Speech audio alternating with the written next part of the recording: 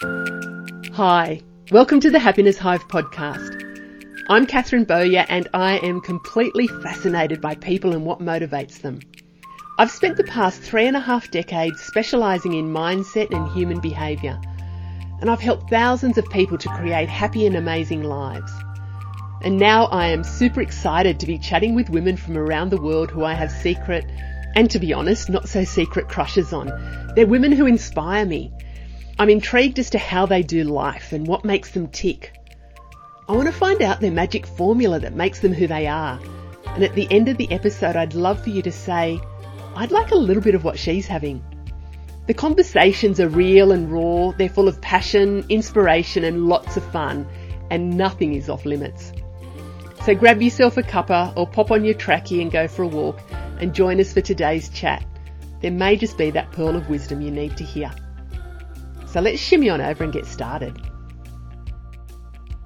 I met today's guest, Jessica Graham, through a business program that we're both members of. And Jess reached out to connect, which was so beautiful. And I've really enjoyed getting to know her.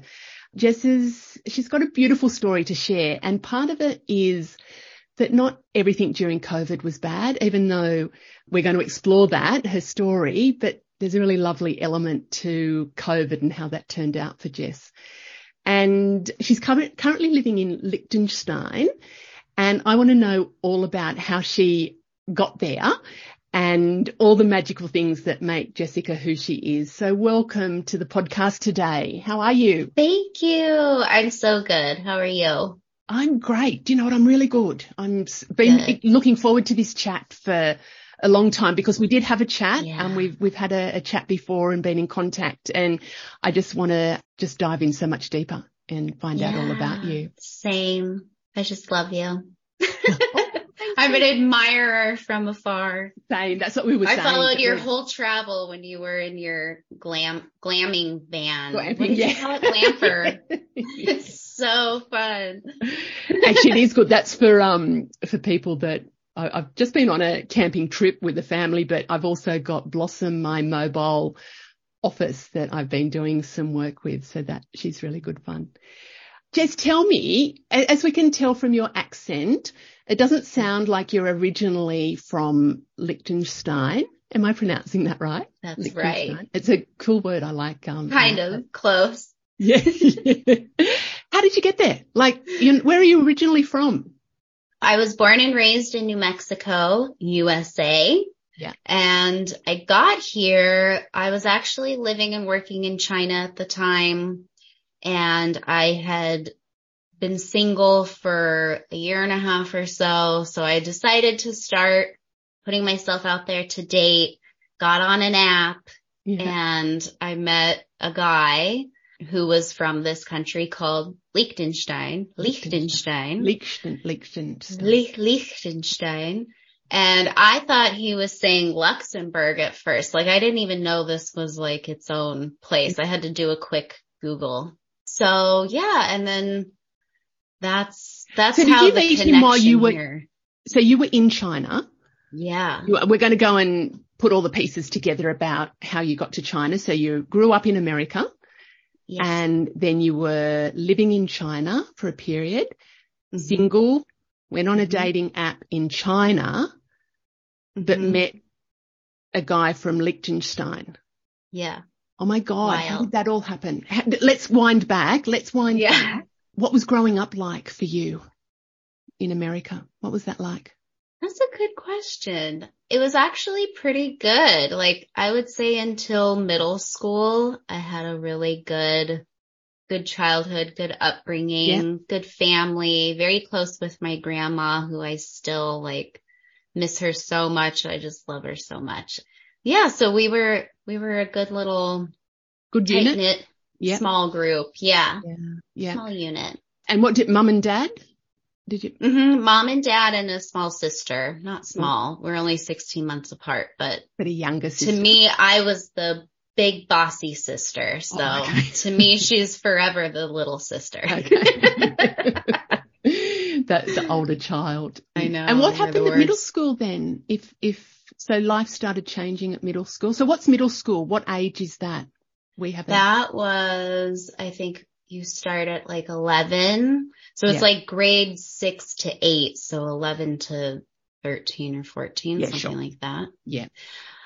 So it was a strange time because I feel like that's when like kind of the family secrets almost started to be revealed. Oh, interesting. Yeah. And we found out because my mom she was a very involved mom when I was young, and like stay at home mom, but always like in the Girl Scouts, leader, like field trip mom, classroom mom, very involved with us. Everyone loved her. I loved her. Everything was great. And then when I was in middle school, she started working, and then her behavior started to change a little bit. And so my dad sat me and my sister down and was like, your mom has a drinking problem. And we were like, what? Because we had never even seen alcohol in the house. We weren't a drinking family. And now looking back, I'm like, oh, those were all the things. Yeah. So there was this like sobriety, even though it wasn't really sobriety, it was just dry, not drinking kind of stuff going on. So yeah, that's when everything just really took a shift, a hard shift. So what sort of things happened there? Was that, because you said you were a tight family, tight unit, did it impacted the family? Yeah, a lot. Yeah. Now looking back as an adult, I can see how there were two sides. There was like a lot of hurt on both sides, a lot of, I think, betrayal on both sides, emotionally and with, the substance abuse stuff. And I think my mom needed more emotional support, and my dad was incapable of doing that. And so it really shifted everything, and it also shifted our roles. Like I felt like I became more of a, not caretaker for my dad, but like an emotional support person for my dad. And so it became where I was like making sure he felt okay, making sure he was okay. And then also trying to kind of help my mom at the same time. But my sister was more the helper with my mom. So we both took our That's interesting, roles. Isn't it? Yeah. And when you think about that at that sort of 11, 12, 13, adolescent years, that's a lot responsibility for young girls, isn't it? Right. Yeah. And it's just confusing when you like didn't see it coming and you didn't see the signs of like, oh, this is what something could look like. It was just like overnight a change. Yeah, that's interesting. How's your mum now? Is she? She's sober now. In fact, I just reunited with her for the first time after I think like maybe 16, 18-ish years. So her substance abuse problem did not get better after middle school. So when I was in my 20s, it reached its peak, and I was going to counseling at that time because then I knew like this is affecting my life, and that I was choosing a lot of bad people to be in relationships with and kind of repeating this like pattern. So I was in my own therapy, and I remember the therapist like doing two things that really to this day, like I think kind of saved my life. One was she was encouraging me to go to 12-step program, like an Al-Anon program. So I did do that, and that changed my life for the better. And then the other thing was she was teaching me that like putting boundaries up with my mom, and if I needed to stop the relationship, pause it, it's okay. Like she gave me that permission. And so I did do that, and that ended up lasting far longer than I ever like thought that it would, but that's just kind of how it went.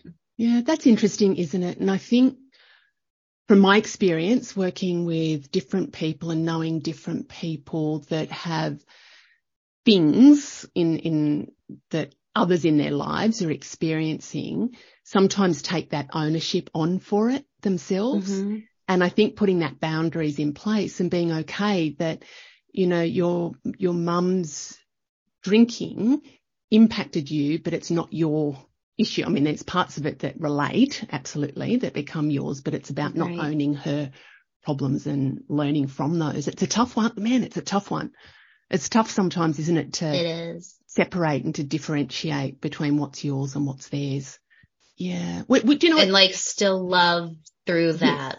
Yes. Mm-hmm. And it's interesting too, when you were talking about, you know, you making some decisions that might not have been the best decisions, that you grow up doing what you know, what you experience as well. And it's great that you were able to get therapy and get some help around that as well, and to sort of see those patterns. Because a lot of people don't see the patterns. They sort of keep engaging in and repeating stuff, and then kind of it's needing that independent person to help them to see things differently. So that's cool that you did that. Yeah. Yeah. So when did you leave? What's the trip to China like? How did you get to China? Like, what happened? Yeah. I know that wasn't America to China, but what was the sort of progression from school? Yeah. So when I was 29, I got married to my first husband, and he was a teacher. Yeah. So he applied before we got engaged to a job in Dubai and got accepted. And then because I was going to be traveling along with him, they were like, oh, can she teach too? And so the whole teacher abroad thing happened. Wow.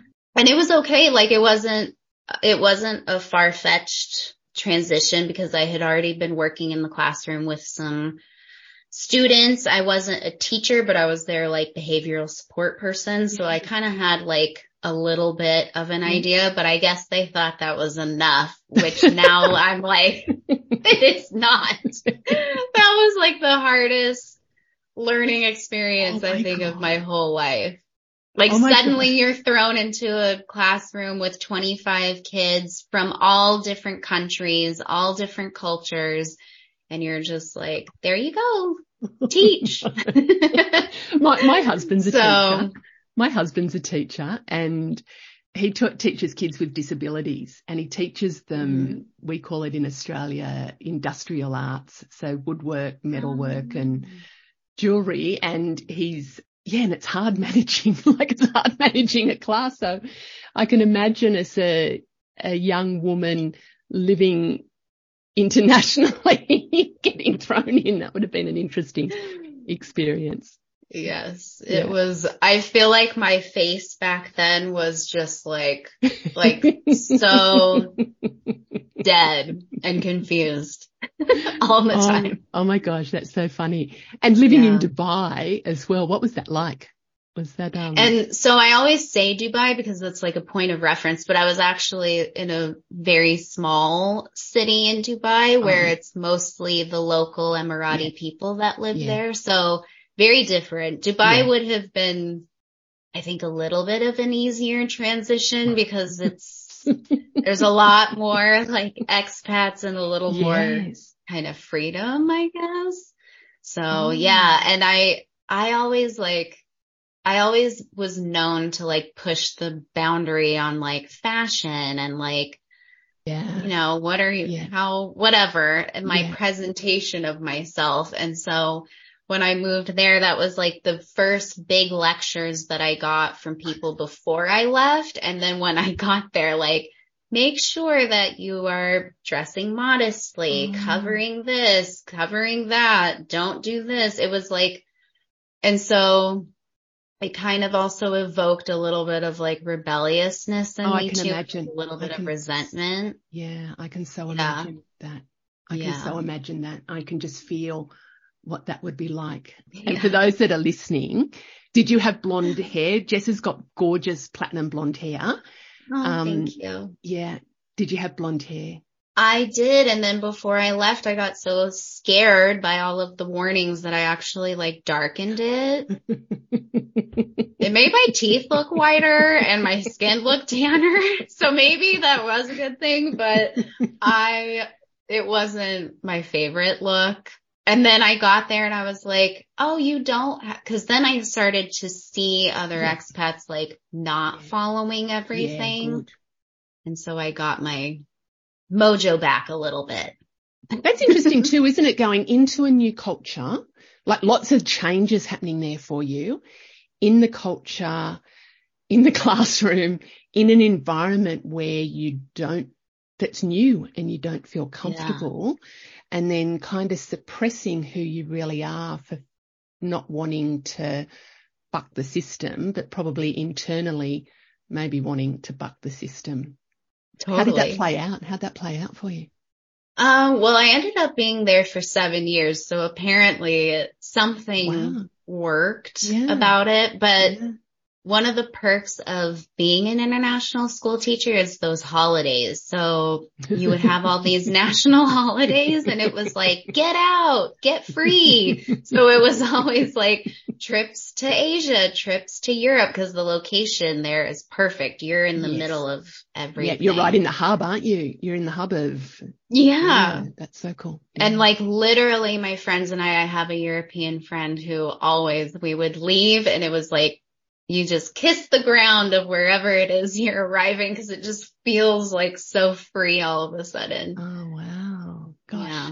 So you were there for 7 years. Where did you end up after that? What did you do after that? After that, I was in Vietnam for 1 year. Oh, wow. And that was the divorce year. So that was a transition year. How did that come about? That was a transition. How did that come about? What was that?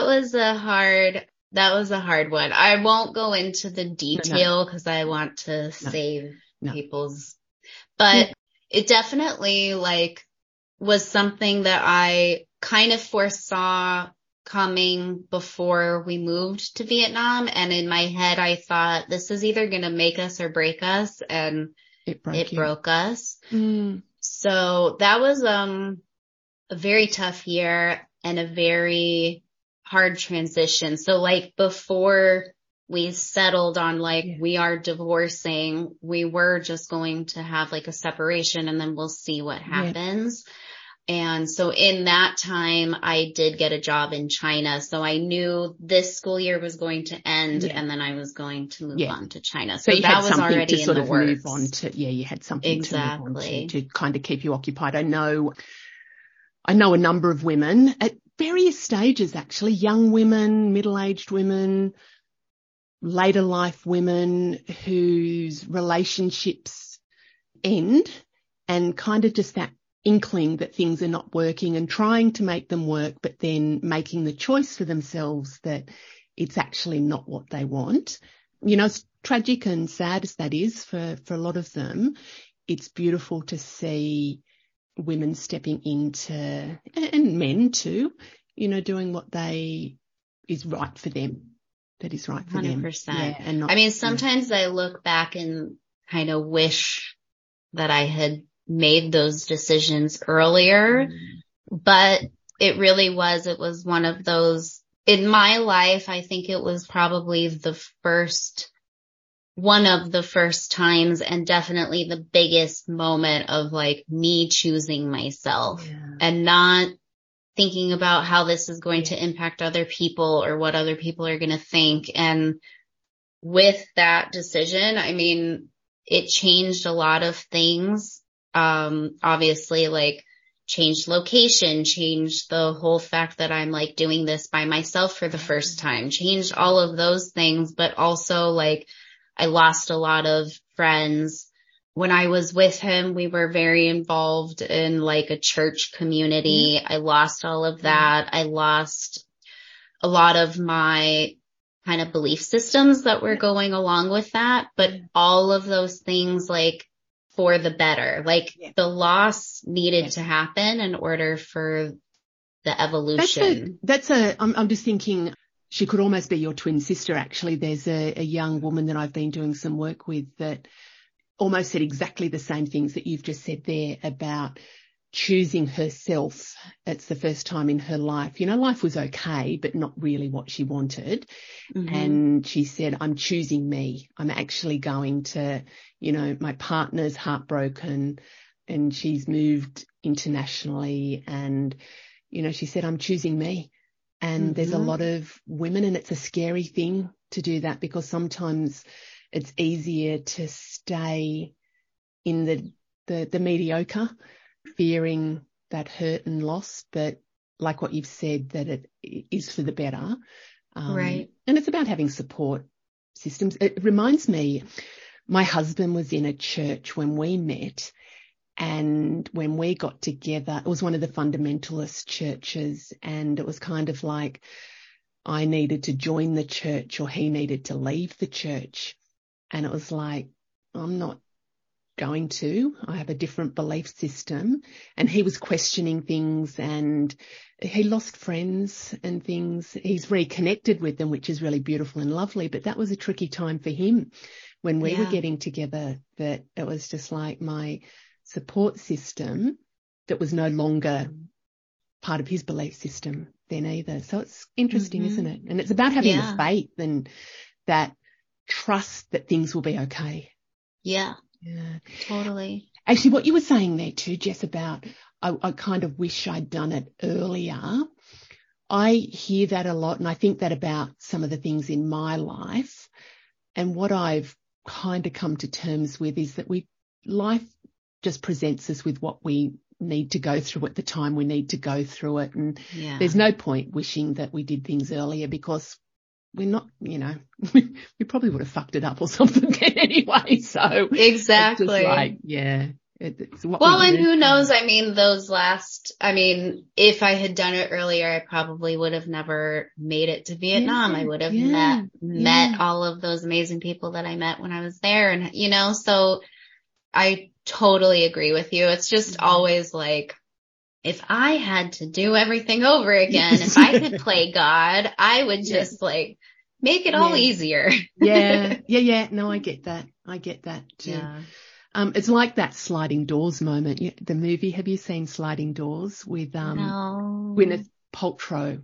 And have a look at that, because it's a movie that shows her in different situations. So if she made a decision and then her life goes this way, and then it comes back, and if she made this different decision, something else, if she hadn't got onto the train, I can't remember exactly, sliding doors, the doors on the train closed and she missed the train, and then she made a certain decision, and then it goes back and shows that if she got onto the train, what her life would have been like. And it was just one of those, for me, it's that sliding doors. If we'd made different decisions, our lives might have been different, but they're not. They're not, exactly. They're not. Cool. So you had your year in Vietnam, then you went to China. So you had that job lined up in China. What was that like? Where was that in China? I was south of Shanghai, so I was in a relatively small city of 2 million people instead of like 25 million people or whatever. And it's funny because 2 million people in China, like, it really was quiet. It was a quiet place, wild. And it was very different from everything that I had done before. A lot of people from UAE were saying, like, if you could make it here, you can make it in China. Like, it's not, And I didn't know what to expect, but it was way harder than what I was anticipating, I guess. Language wise, culture wise, never, like, UAE was more of the warning of you need to be cautious and careful because of like how you're presenting yourself. And you definitely don't want to like burn those bridges. So you're always hyper aware of like, how could this be read, and saying the right thing and doing the right thing. But in China, I think it was more, be careful of what you're saying and who you're saying it to, because like there's lots of crazy stories of like what the government does and stuff. So that kind of stuff made me a little more paranoid. Like, I definitely was hyper vigilant. Plus it was very difficult to get around if you didn't have your phone, if you didn't have your translation on you at all times. And so I was always so scared I was going to lose my phone. So I became like, I always had Al-Anon helped me with my codependency and like control problems, but I probably should have revisited it when I was living in China, because my control issues started to get a little wacky, because it was just like, always living on this like, oh my gosh, what if, what if, what if? That hyper vigilant, isn't it? That's about just being hyper, just always in that thinking mode and not being able to relax about. And were you on your own there too? Because you'd split from your husband. Mm-hmm. And so you were on your own. For the first time. How did you get the job in China? Is that through the international teaching community? How did you get that job? Yeah. Yes. I think I got it through like applying online through one of those community kind of things. Yeah. And it was funny because I was getting my teaching certificate, like to make myself official, at that time.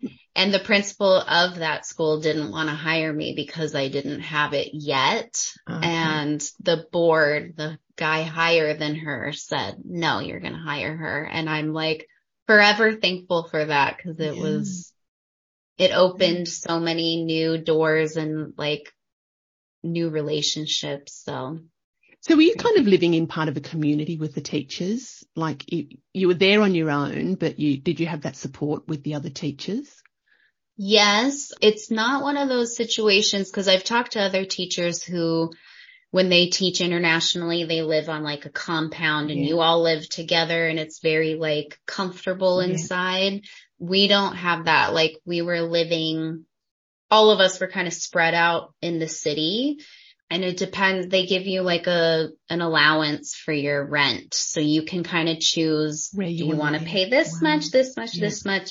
So where I was living, I think there were like maybe 10 teachers also living in that same community, but you become super close with the people you live with and that you work with immediately because you're experiencing everything together at the same time and going through that whole thing.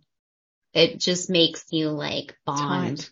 What did you learn about yourself during that time? So on your own for kind of the first time in a very, very new culture, like a different culture. Yeah. What did you learn about yourself? So my first thing that I really wanted to like intentionally work on, and I had a counselor that kind of helped me with this too, but was finding my voice again, because in my marriage, I had really lost that. I had become just kind of like go with the flow, let the decisions kind of be made. And so that was like the first thing. And also like finding who I was again and finding what I enjoyed, because there was just so many things that got stripped away all at one time. So it was kind of like blank slating. Oh, wow. But it was really powerful. And I gave myself time and space. And like one of my friends that I met when I was there was like, do you remember the first thing you told me when we met? And I was like, no. And she said, you said, I just got a divorce. I'm not going to be very fun right now. We'll catch up later kind of a thing. And I was like, yeah, that definitely sounds like, cause I was just like, I'm not here to go to all the like functions on the weekends and kind of, I needed to really, so I was by myself a lot those first few months, and it was very therapeutic. Lots of journaling, lots of like rediscovering who I was. And then I think around the Christmas time is when I like started to kind of come out of my cocoon, and I just felt so much happier. Like the weight of all of that had lifted. And by that time I had really made the decision of like, I'm not speaking to my ex anymore, because at that point too, there was still kind of a little bit of and I just I wanted to like truly be free to move forward. Yeah. Can I go back? Because there's a lot of women I know who would be interested in the process, and you may or may not remember it. It might be more of an unconscious thing, but you said that you did some journaling and really worked out what it was that you enjoyed. Do you remember that process of rediscovering yourself? Like it's almost like coming home to yourself, isn't it? What were It some of the really things that is. you did that helped you to, so journaling, not feeling obliged to be the social person with everybody for a little period of time? Yeah. And I also started exercising too. And that made a really big difference too. And that was the first time that I really saw exercise in a different way. And it was more about like being present with what you're doing and like tuning everything else out. Not so much of like, let's get fit and let's like work on our butt today. But those things were happening, but it was more about the mind. And I think with the journaling, because I've always been a journaler, so it wasn't something that was completely new, but I was allowing myself to like freely get everything that was in my head out. So like if I looked back at those journals now, I would probably like not cringe, but feel very sad for that person. One of the exercises that the principal had us do on the first day of school when we all got there was write ourselves a letter of what we wanted for that year. And then she kept it for us and gave it to us at the end. Oh, and I remember I still have it, but I wrote that I was going to be like this. You knew that this year was going to be hard for you. Be gentle with yourself. Be patient and like make new connections. Be very like excited about the new connections. And it was like also a prayer for like hope. And I was very hopeful of like having a really cool co-teacher that I could really get along with in the classroom, because you spend so much time with these people, and all of those things happened. And it was one of those things when I read it again, I was like, wow. And I showed it to one of my really good friends there, and he just started crying, and it was very full circle moment. Yeah. Oh, that's beautiful. And do you know what I hear from that, Jess, is that you were being very intentional about the process and, you know, rediscovering and reconnecting with who you are.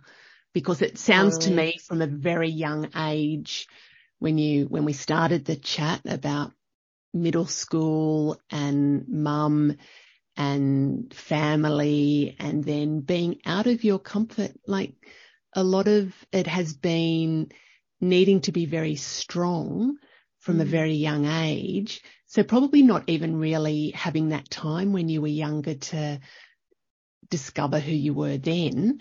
So going back and being very intentional about it. Yeah, that sounds like a beautiful process. It sounds like a really lovely process. Yeah, it really was. Yeah. And the music thing, in the evenings, because I also was being very mindful of like, I'm not going to drink a lot because that's not going to be productive. But I would just turn on music every single night and like dance or do whatever. And that was also like, it just brought me so much joy. And that was when I started to learn to like enjoy my own company. Like I didn't need other people to be having fun. I was whooping it up all by myself, and it was great. Isn't that cool? I remember before I met my husband, I'd had a couple of relationships, one really serious one and a couple of others not so much. But when I started to just feel really good about myself and be really comfortable in my own skin, my husband just kind of appeared out of nowhere. And I hear that a lot, that, you know, people are searching for relationships or they're searching for a certain thing, but it's almost like letting go of the thing you're searching for. When you come home to who you are, the thing you want turns up. Yep. Yeah. 100%. 100%. And it's just beautiful that what you said there about that you felt really comfortable with your own company, not needing somebody to complete you. Like it's nice to have somebody there to experience life with, but not being dependent on. Cool. Right. Yeah. So what happened? So nice. China, when was this? Tell us what year this was that you were in China. I got there in 2018. And what happened? So in 2019, that's when I connected with my now husband on the dating app. A girlfriend and I were going to be leaving China on holiday in January 2020. Yeah. And so we went to Vietnam. She had never been, and I wanted to go back to have a better experience there than what I left with. And also just like see more of the country because I really wasn't able to do a lot when I was there. So it was amazing. We had a really nice time. And then at the end of that trip was when the pandemic broke out in China. So they were the first ones to close their border, and our flights were obviously canceled. So we weren't sure what to do, and everyone was just kind of in this like, well, it could open any day, so like don't go far. And so we had the choice to either stay in Vietnam or like go somewhere else. We had some friends that were in the Philippines, so we decided let's just boop over there, see a new country, and then extend this vacation.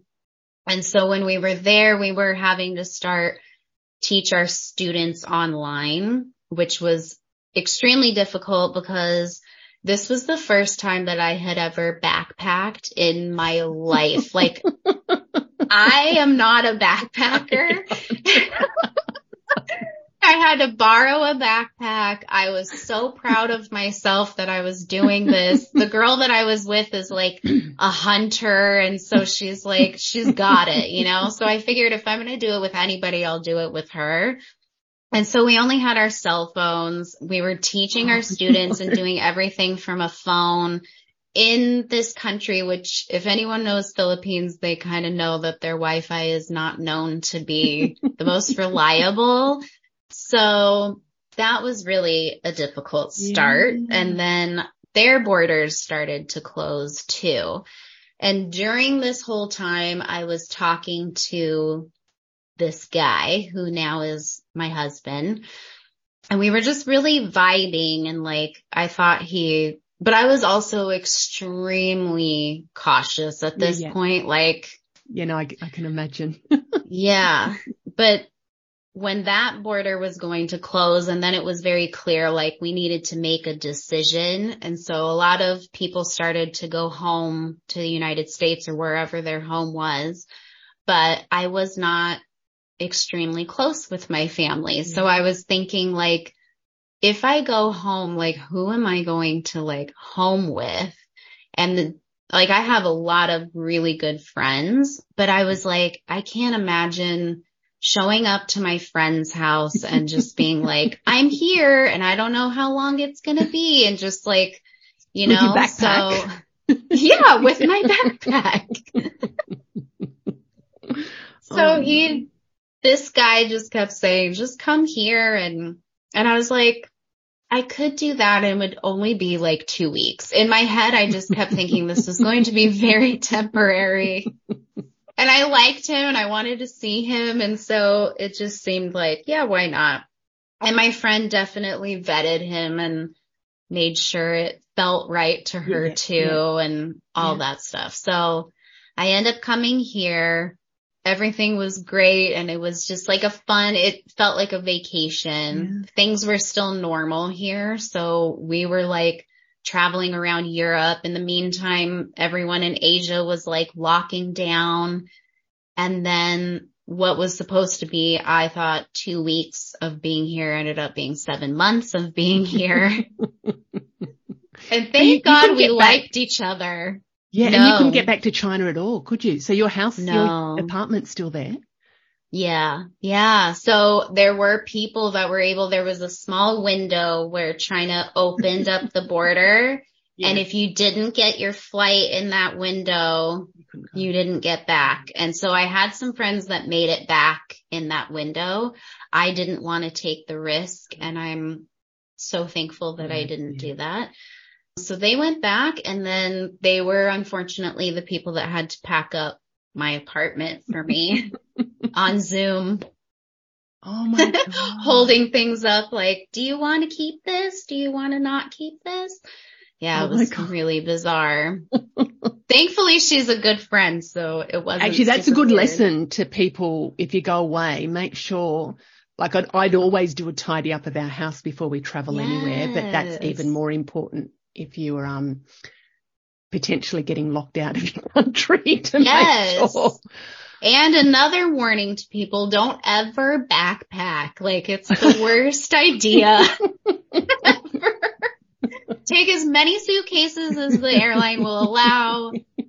Pack everything. Oh my God. So did you have to buy, like if you were there, you had to just get everything new. So you're in the apartment with the new friend who's now your husband. Yeah, who's now your husband. So that's obviously worked out okay. That was obviously a good move. Thank God. Yeah. See, that's a good sliding door moment. Because had you not gone to Vietnam, you would have still been in China and you probably would have been, have had a very different experience. Very different. Yeah. So packed up all your stuff.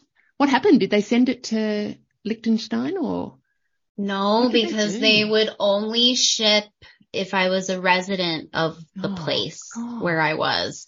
So I was without my things for 10 months. And when I was here, I was trying to find another job. Yeah. And it was also during this time too. It was so many amazing things happening in this one time, but it was not fun. Like, it was a very high stress time. So like, I'm teaching my students, I'm waking up at like 1 a.m. to get online with them, blah, blah, blah. But I had space to really, again, journaling. So I started journaling, like, what do I want out of my life? Because teaching, I had known for a while that I really wanted to get out of teaching. It wasn't something that I wanted to continue. And so I really started to like dive deep on like, what do I want to do? What makes me happy? Yeah. And so I at the same time discovered copywriting and kind of knew like, I'm going to try to pursue this, but I still needed like a job. And I did get hired to work at a school in Milan, which from here is only like a 2-hour drive or something. So it would have been perfect. Like if we were wanting to continue our relationship, I'm not that far away and we just kind of do a long distance thing. But Italy was making me have to return to the United States for paperwork stuff during this time. And even places in America were starting to close. The embassies were closing. So it didn't work out, but I was able to get a job back in UAE. So I went back to where I was. It wasn't the same school, but it was the same town. Yeah.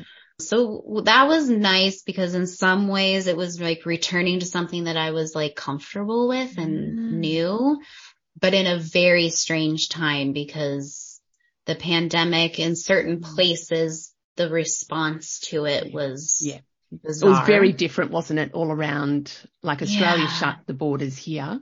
We shut our borders. Yeah. And it was just a really uncertain time for even just in a culture that I've grown up in. It was still really unsure.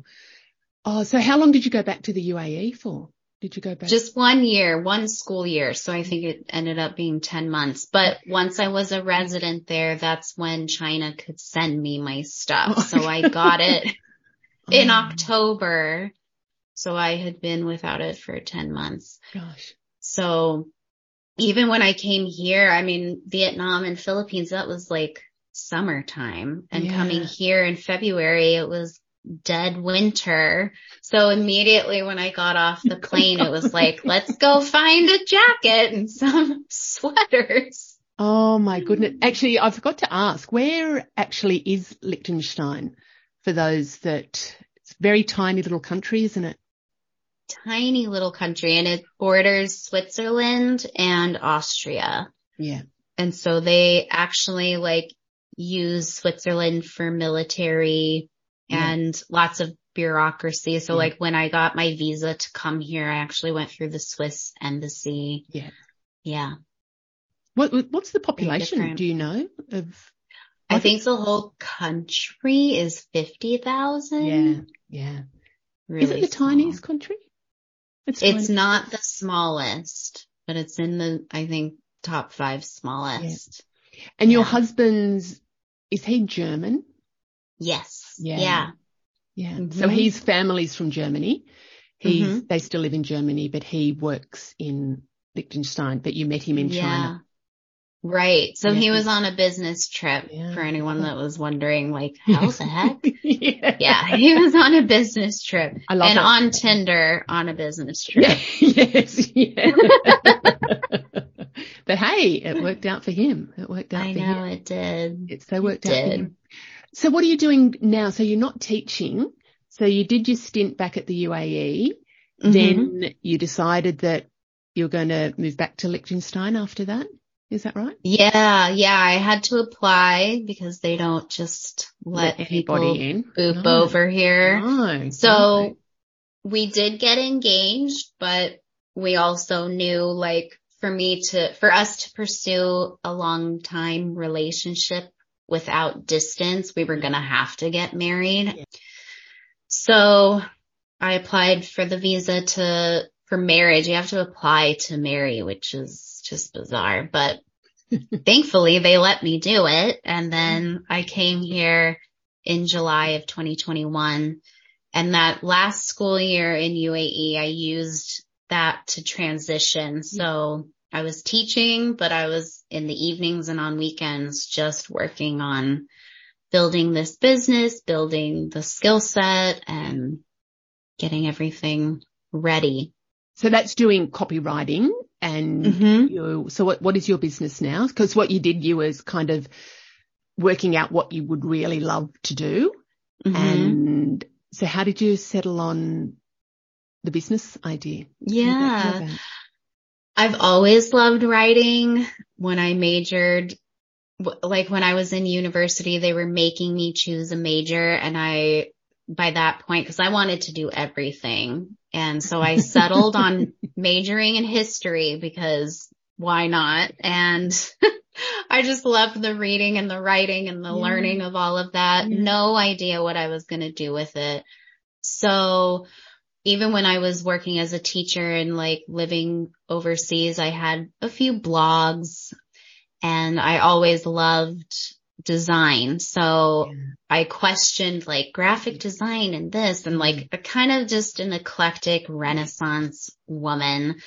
But the copywriting felt right because writing to me has always been a very natural thing. Like I was always appointed, like if anyone's going to write something, just give it to Jessica. She'll do it.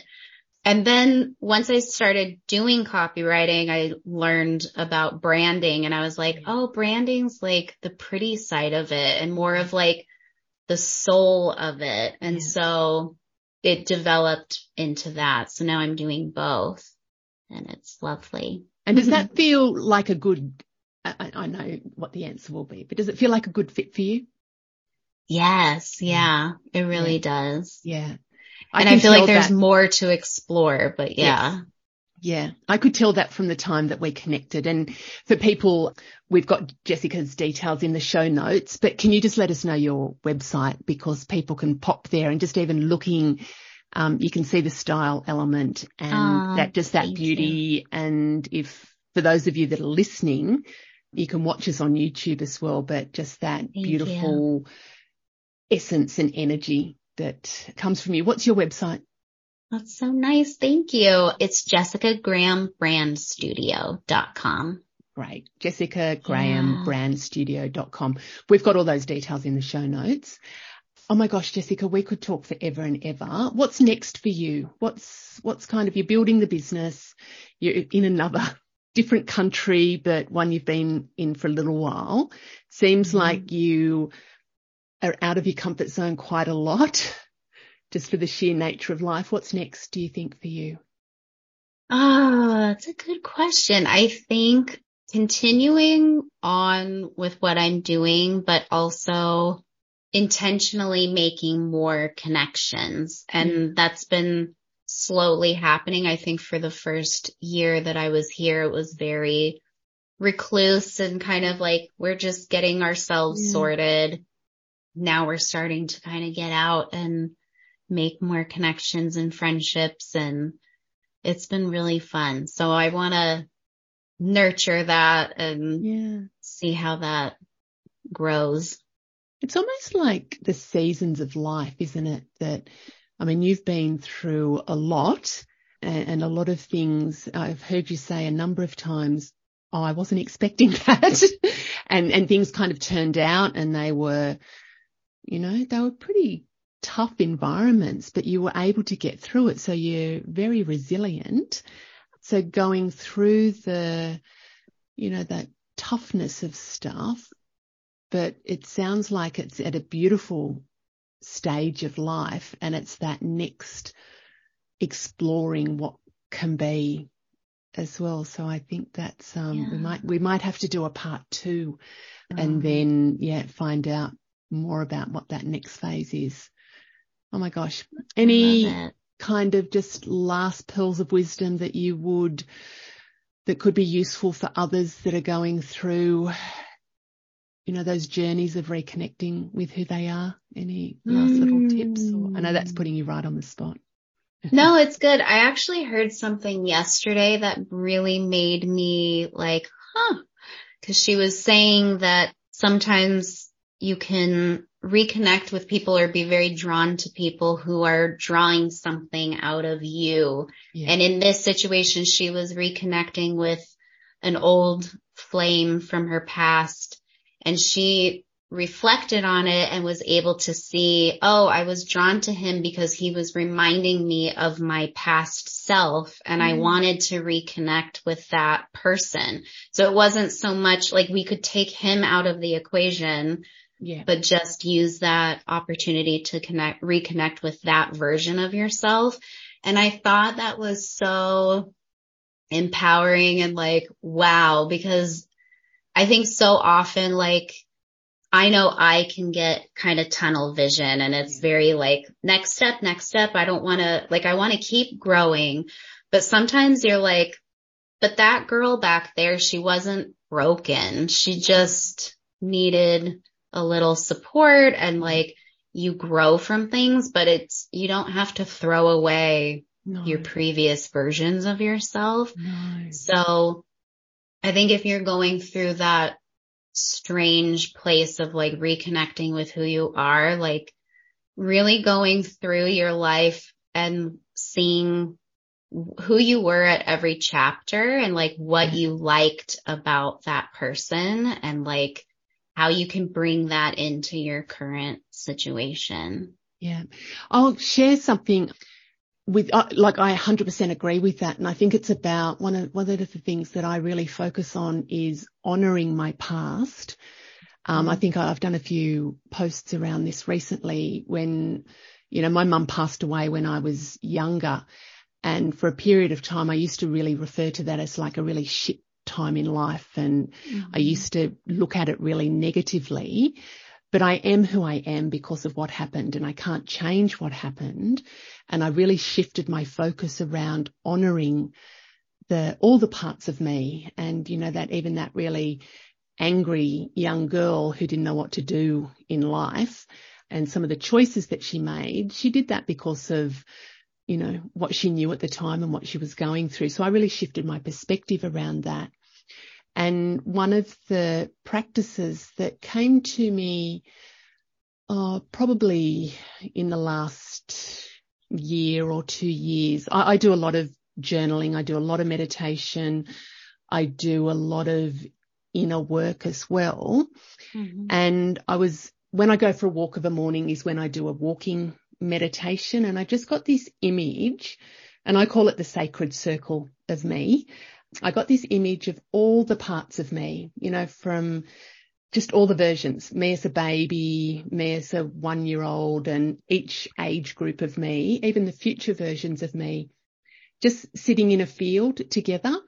And then we all just actually sat in this circle and joined hands. So we joined hands. And then there was almost like a part of me would come forward and ask for something from the other parts of me. So it was a lot of inner child work, but it was kind of these different versions would come forward. And sometimes it would be that 12-year-old whose mother passed away. Sometimes it'd be the 17-year-old who was still really fucking angry with life. And it was just reconnecting with all the parts of me. And it was so powerful, Jessica, that I do that not always, but semi-regularly is part of that connection. And, you know, when you were talking about what you heard yesterday, the friend going back to the previous partner, it's not about the previous partner. It's just reconnecting with that part. And so I kind of go through this little bit of a process, and it's just been a really beautiful way to, I guess, bring elements of me together that maybe I've ignored for a long time. So yeah, that's been that's so beautiful. It made me teary. So beautiful. Yeah, it is. And I'm not sure if I did that, you know, that might have sounded a little bit garbly, but it was really the evolution of that process. And I've done some meditations around that, just the sacred circle of who you are. Yeah. So that's cool. Jess, this has been so beautiful. Thank you. Thank you. We've got all social media in the show notes. So if people want to reach out to Jessica on Instagram, what's your handle, just really quickly? Jessica Graham Brand Studio. Yeah, so that's across each. Trying to keep it, yeah. Practice what you preach. What you preach. And if you work with people internationally as well, don't you? So the time zone's pretty okay. Our Southern Hemisphere evening is Jessica's kind of morning, so the hours are really easy to work with each other. So you never know. Oh, thanks, gorgeous. Oh, thank you so much. Thank you for listening. I hope you enjoyed the episode. You can spread the love by sharing it with a friend so she can have a little bit of what we had today. And don't forget to rate and review so we can get it into as many hearts and ears as possible. You can keep the conversation going on my Happiness Hive socials. And if you'd like some more high vibe happiness in your life, come and join me in our community of inspired and motivated women at the Happiness Lounge. This is my online membership club and your central hub for everything you will need to be truly happy and bounce out of bed every day, living and loving your best and most beautiful life. To find out more, pop over to the Happiness Hive website and click on the link Working with Catherine. Until next time, big hugs and happiness.